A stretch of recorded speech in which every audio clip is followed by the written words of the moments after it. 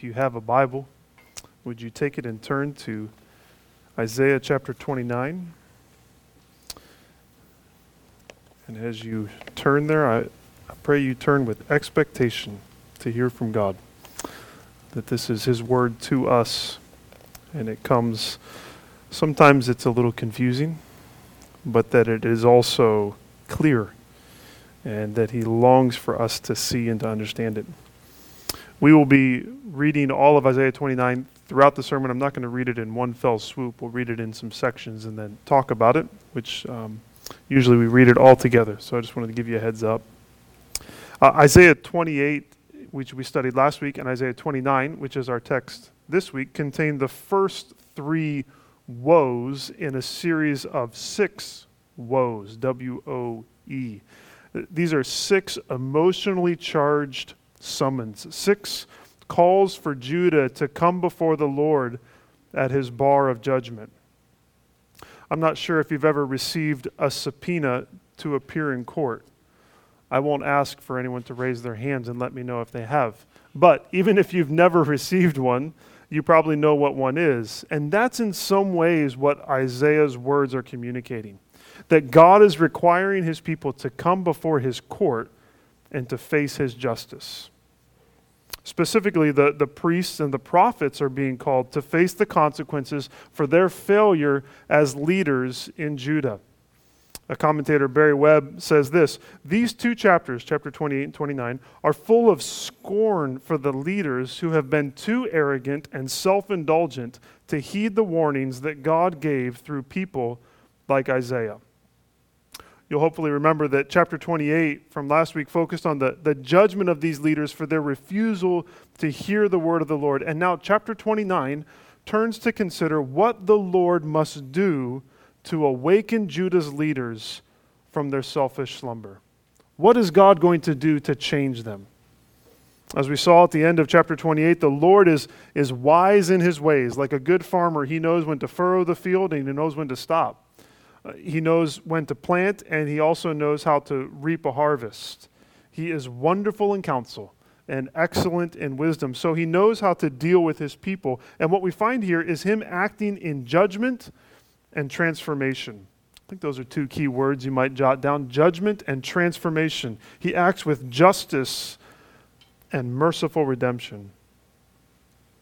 Now, as we think about God's work amongst His people in Isaiah nearly 3,000 years ago, we may think that this chapter is far removed from us. But we know that God's ways are consistent, in part because the human heart is consistent in its weakness and in its rebellion. And so we can look at this ancient book and see how God works, and we can rightly ask, what will the Lord do to awaken us?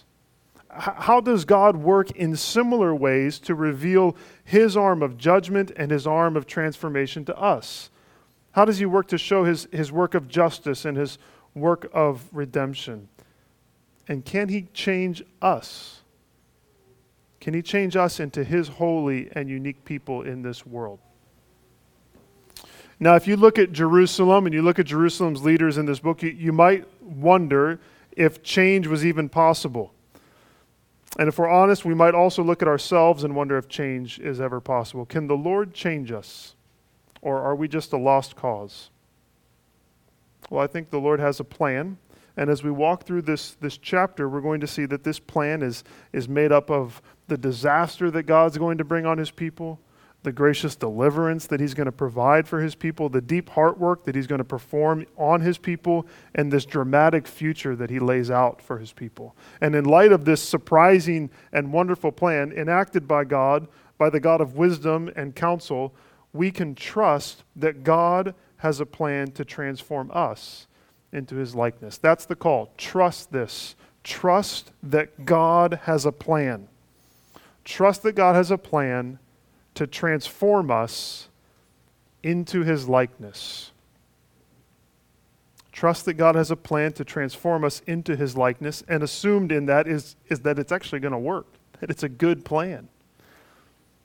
When you want to doubt God's ability to change you as His child, when you are tempted to doubt His ability to change His people as a whole, step back and see this plan and trust Him. Trust that God has a plan to transform us into his likeness. The plan may be surprising, and it may actually be a plan that we don't really want or desire, but we can trust his power, we can trust his plan, we can trust his wisdom, and we can trust his love for us as he shapes us into his people. So what's the plan? How is God going to transform Jerusalem? And by extension, how does he transform us? We begin in verses 1 through 4, seeing that he's going to transform his people by bringing disaster on his people. How does God bring transformation? By bringing disaster on his people. Look at Isaiah 29, verses 1 through 4.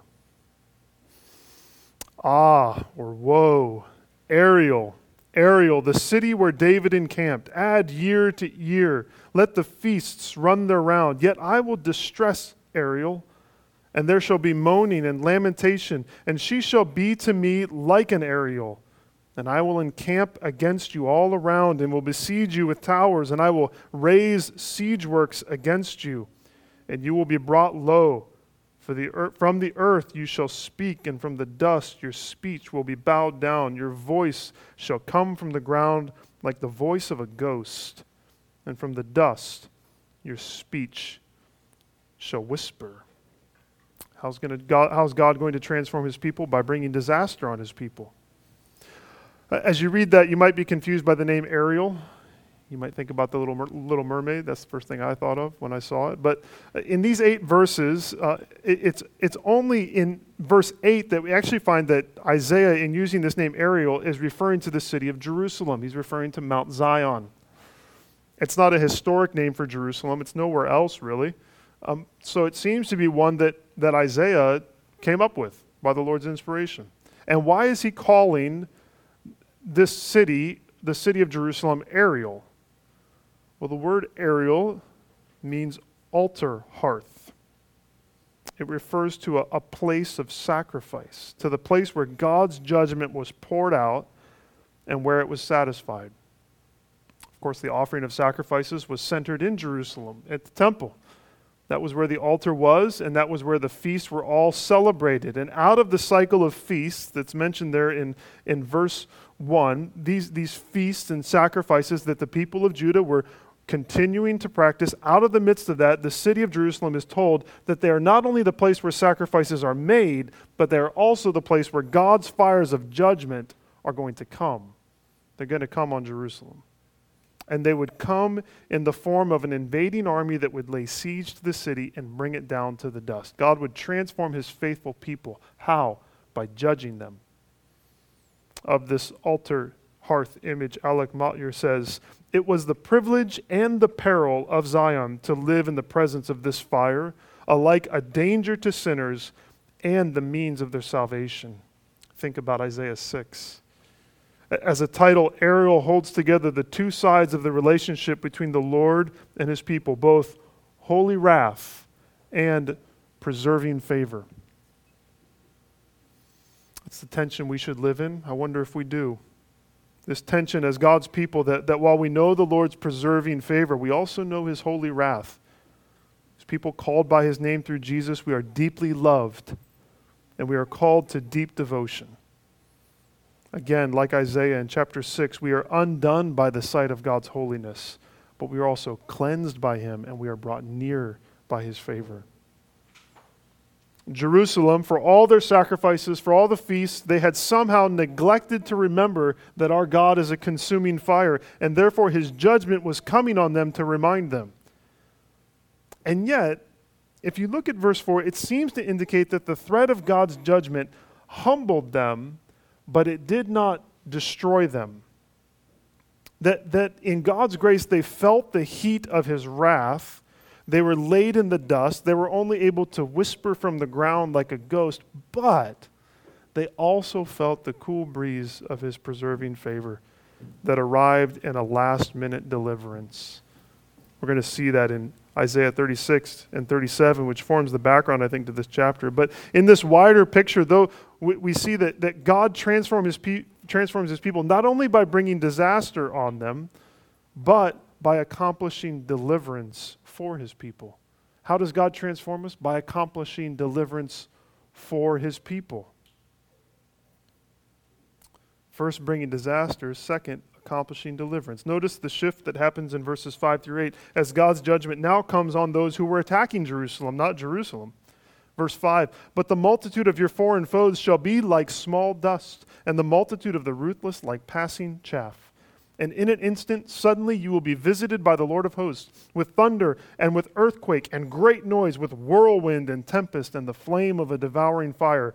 And the multitude of all the nations that fight against Ariel, all that fight against her and her stronghold and distress her, shall be like a dream, a vision of the night. As when a hungry man dreams, and behold, he is eating, and awakes with his hunger not satisfied. Or as when a thirsty man dreams, and behold, he is drinking, and awakes faint, with his thirst not quenched. So shall the multitude of all the nations be that fight against Mount Zion. We're left with this picture of God's people in the dust in verse 4, but then we see that God turns their enemies to dust in verse 5. Again, this probably refers to Isaiah 37 when disaster seemed to be a foregone conclusion, but the Lord in an instant, at the last moment, suddenly came and rescued his people from the very foe that he had sent against them. Isaiah says in verses 7 and 8 that the nations could almost taste victory. It was so real to them. It was like a dream that you wake up from. You ever have a dream so real and you wake up and you have to convince yourself that it actually didn't happen? That's what they thought that victory was there. They awoke and they thought they had feasted and drank their fill, only to find that they were still hungry and they were still thirsty. And rather than rejoicing in victory, the enemies of God were shaking now before the thunder and the earthquake, the tempest and the tornado, the devouring fire of God's judgment. The tables had completely turned. Truly, as Isaiah 28:21 says, how strange and alien God's work is. That he calls a foreign nation to judge his people, and then in the last minute saves his people and judges the nation that he called to judge his people. And yet still he is wonderful in counsel. He's excellent in wisdom, even if we don't understand what he's doing. And we can trust even when the hour grows late, even when all hope seems lost, when we are mocked and ridiculed for simply trusting that he will deliver us. Even then we can keep trusting. When we imagine that we're too far gone, when we think that nothing can change, when we're convinced that we ourselves or that the church is a lost cause to stand for God's holiness and mercy in this world. Even then, we have to hold the line. We have to trust and we have to believe. We have to keep the faith and know that the Lord fights for his people, that he can and he will transform us into his likeness. So the Lord saved the skin of his people, but the harsh reality was that their hearts were in fact still very far from him. He rescued them, but their hearts were still far.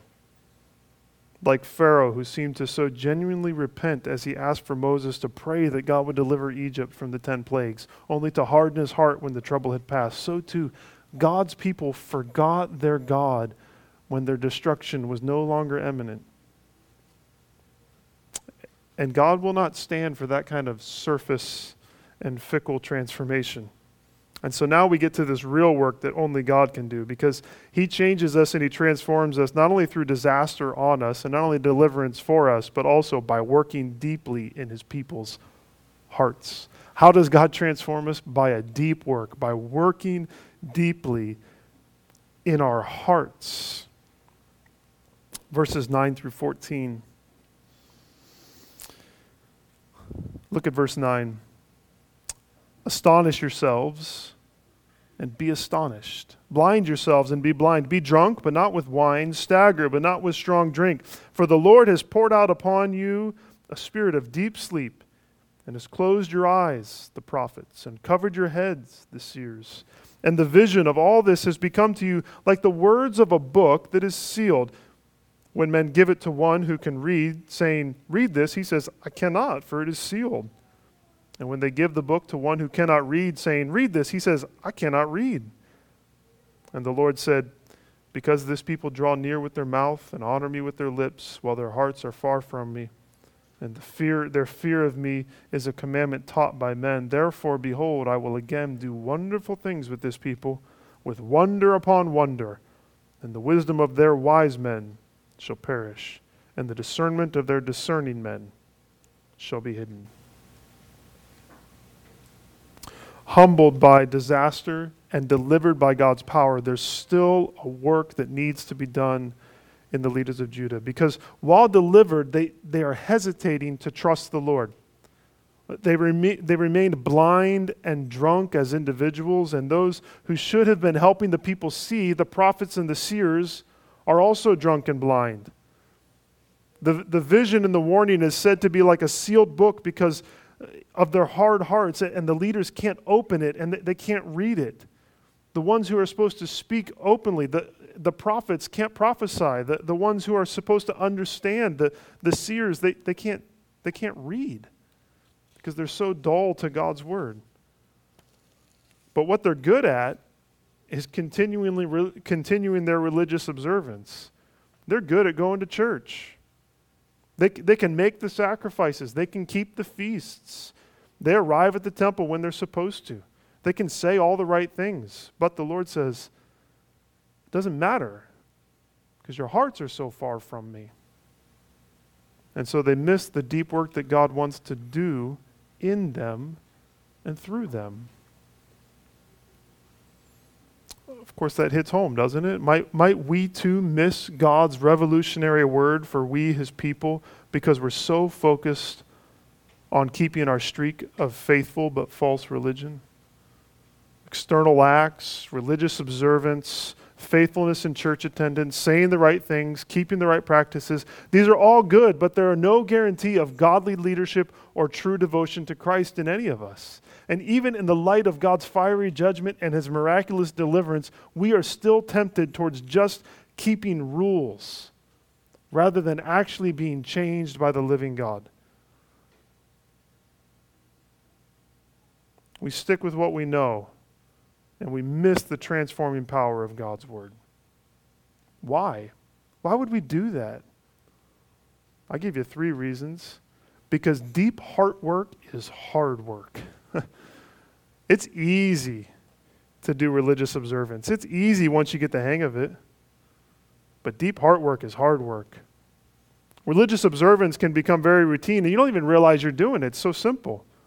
In one sense, there's actually a beauty to that because there's power in habit, but those habits are meant to engage and to change our hearts. Reading scripture, attending church, caring for others, that's not an end in and of itself. It's a means of drawing our hearts to the Father, causing us to trust him more and more and look like him more and more. And so we have to engage in these practices, asking that God would change and shape us and reveal our needs, which means that deep heart work is not just hard work that we have to work at, but it's also scary work. Deep heart work is scary work. What do I mean by that? Well, I think if we're to understand who we are in light of who God is, we are forced to deal with the kinds of things in our hearts that we often do our best to ignore. We have to deal with past wounds that keep us from opening up to the Father or to others. We have to confess our sins and our struggles to others, knowing that change only comes in true and deep community. We have to move from pointing fingers at people who fail in their external religion and instead be ruthlessly and painfully honest with our own failures to love the Lord our God with all our heart and soul and mind and strength and to love our neighbor as ourselves. And that's hard and that's scary because we start to see our own hypocrisy. All of this helps us to see that ultimately the third reason this is hard is because deep heart work is God's work. Deep heart work is God's work. After diagnosing the root of the problem in verse 13, that their hearts are far from the Lord, God says in verse 14 that the solution is for him to do a wonderful and an astonishing work that would humble his people and cause them to see their need, not of a new law, but of a new heart. It wouldn't be a pleasant work. It wouldn't be an easy work, just as a real heart transplant is not painless or simple. And so the work is hard, and the work is scary, but ultimately, while it will be somewhat painful for us, we are not the ones who bear the pain, because this is a work that God has to do. And God's going to feel the pain of seeing us transformed. Are you starting to see the gospel in Isaiah 29? Let me spell it out for you. The chapter begins with a threat of judgment on us for our sin. The forces of death and hell are laying their siege works against the walls of our lives, and we are laid to the dust. We are humiliated by our sin and by our complete inability to save ourselves from all of our enemies. We are as good as dead. We are like ghosts whispering in the dust. And then the Lord comes. The Lord comes. How? Because Jesus arrives. Jesus arrives and we start to see God's kingdom breaking out here on earth in his ministry. But then in the 11th hour, as Jesus hangs on the cross, it looks like all the hopes of God's people are being literally crushed. But in fact, the opposite has happened because he is being crushed. Why? For our sins. And Satan awakes from his dream of victory to find that it's gone as Jesus rises from the dead. Because death doesn't swallow us. Rather, it's swallowed up by Christ's victory. And as he comes to us as the resurrected Lord, he's not asking for us to keep laws anymore, is he? He's coming after our hearts. He is fulfilling the new covenant. He's removing our heart of stone, and that's hard and scary, but he's doing it so that we would not just be about keeping rules. He's given us a heart of flesh so that we can draw near to him and that we can walk in his ways and we can truly hear his word and love it and follow after him. Do you see how God brings transformation?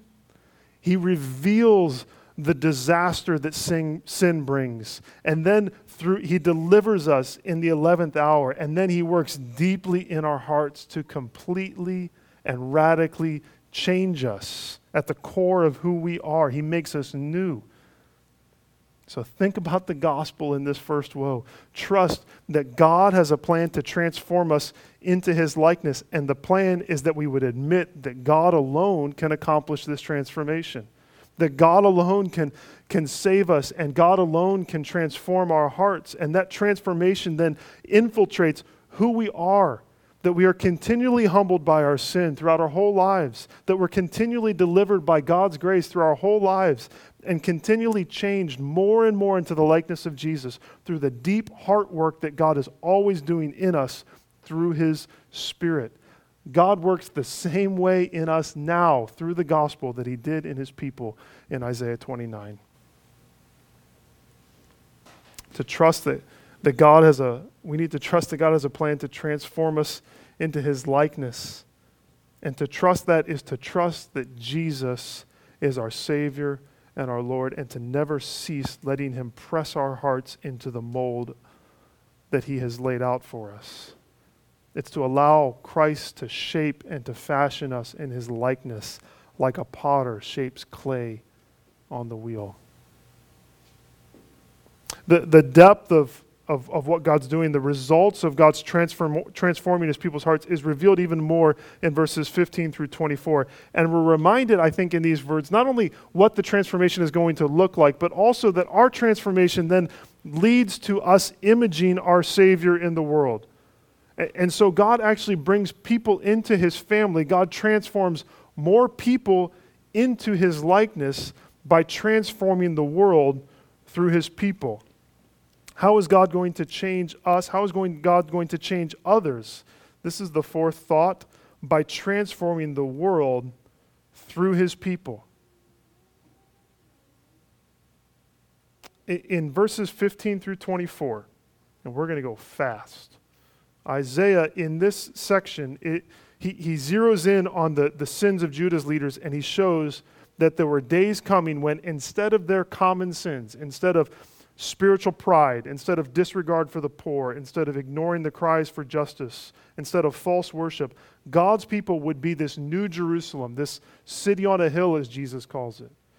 And what we know is that this vision for what's coming is ultimately going to be in its fullness at the return of Christ.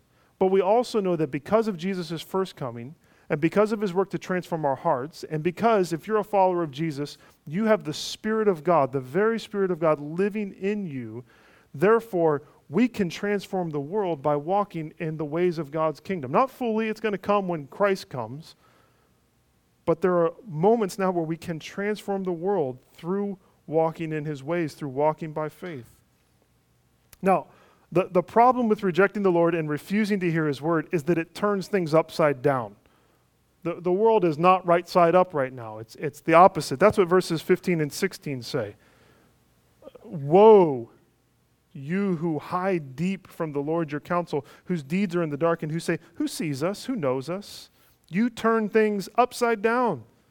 So the potter be regarded as the clay, that the thing made should say of its maker, he did not make me. Or the thing formed say of him who formed it, he has no understanding. It's a funny picture. It's a picture of a pot on a potter's wheel looking at the potter saying, hey, why'd you make me like this? You don't understand what you're doing. It's comical. But that's the pride of people like us who tell God how things should be instead of listening to his word. We who have been transformed by God's word see this folly, and we don't want to walk in that way. We want to listen to God's word. And so what's it going to look like if we're transformed? What's it going to look like if we're following God truly from the heart? What's a right side up world going to look like? 6 results of being transformed by God through faith in Christ as Isaiah looks to the future. 6 results, maybe in 6 minutes, if you could believe it. We're going to go fast. First result, fruitfulness. Fruitfulness, verse 17. Is it not yet a very little while until Lebanon shall be turned into a fruitful field, and the fruitful field shall be regarded as a forest? God's world is meant to be a garden. And when God's people are transformed in their hearts, it brings life and flourishing and health to every corner of the world and to every person in it. That's what transformation looks like, fruitfulness in this world. The transformation will also look like, number 2, hearing ears and seeing eyes. Don't all ears hear and don't all eyes see? No. Because verse 18, in that day the deaf shall hear the words of a book, and out of their gloom and darkness the eyes of the blind shall see. Unlike those we've been reading about up to this point who were blind and drunk and illiterate, God's transforming grace draws people out of the darkness of rebellion, and lets them see that God's word is light and life, and it's sweeter than honey.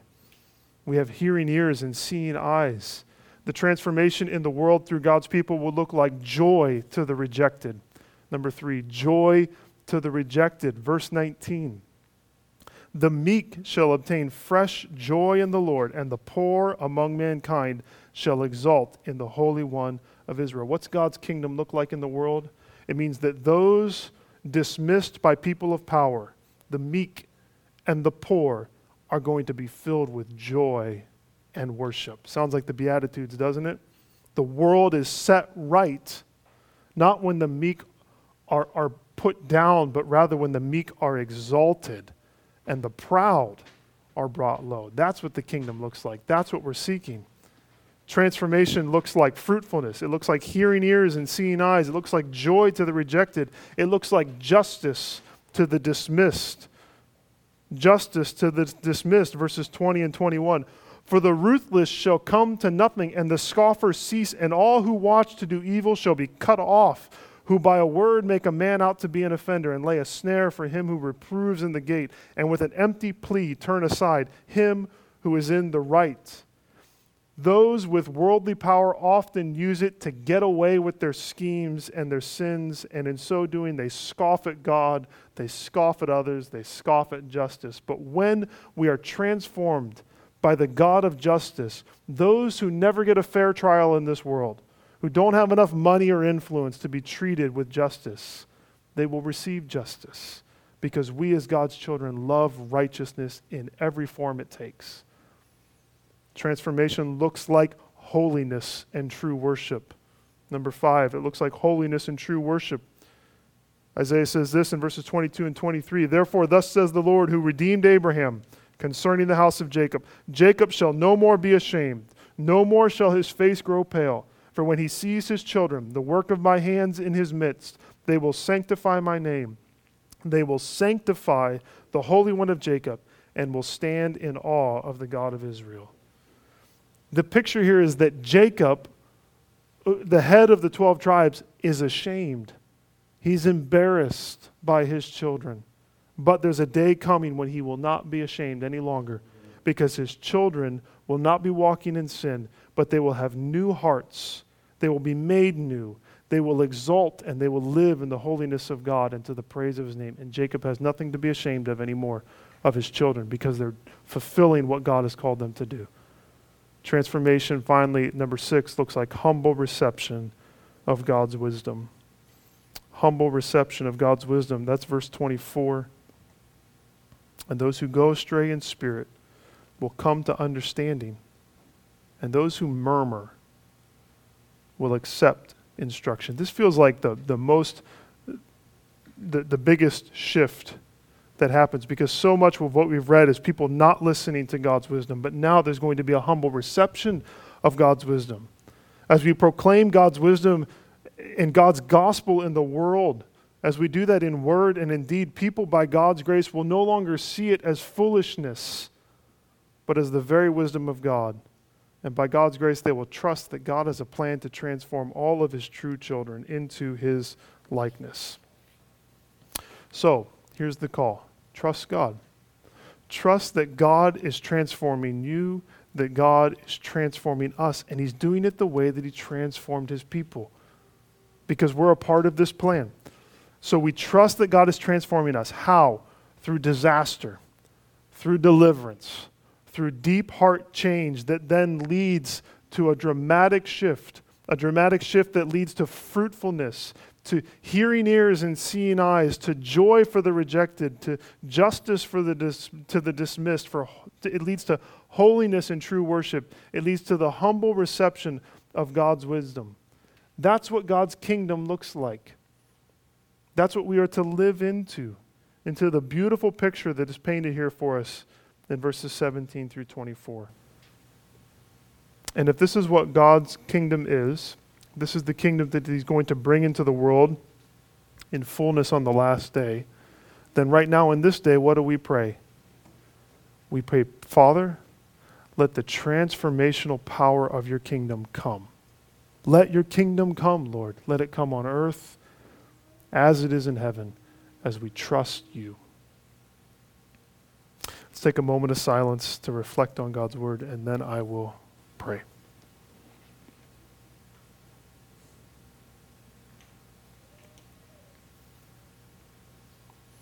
Father, forgive us for not trusting that you can change us, and forgive us for trying to change ourselves.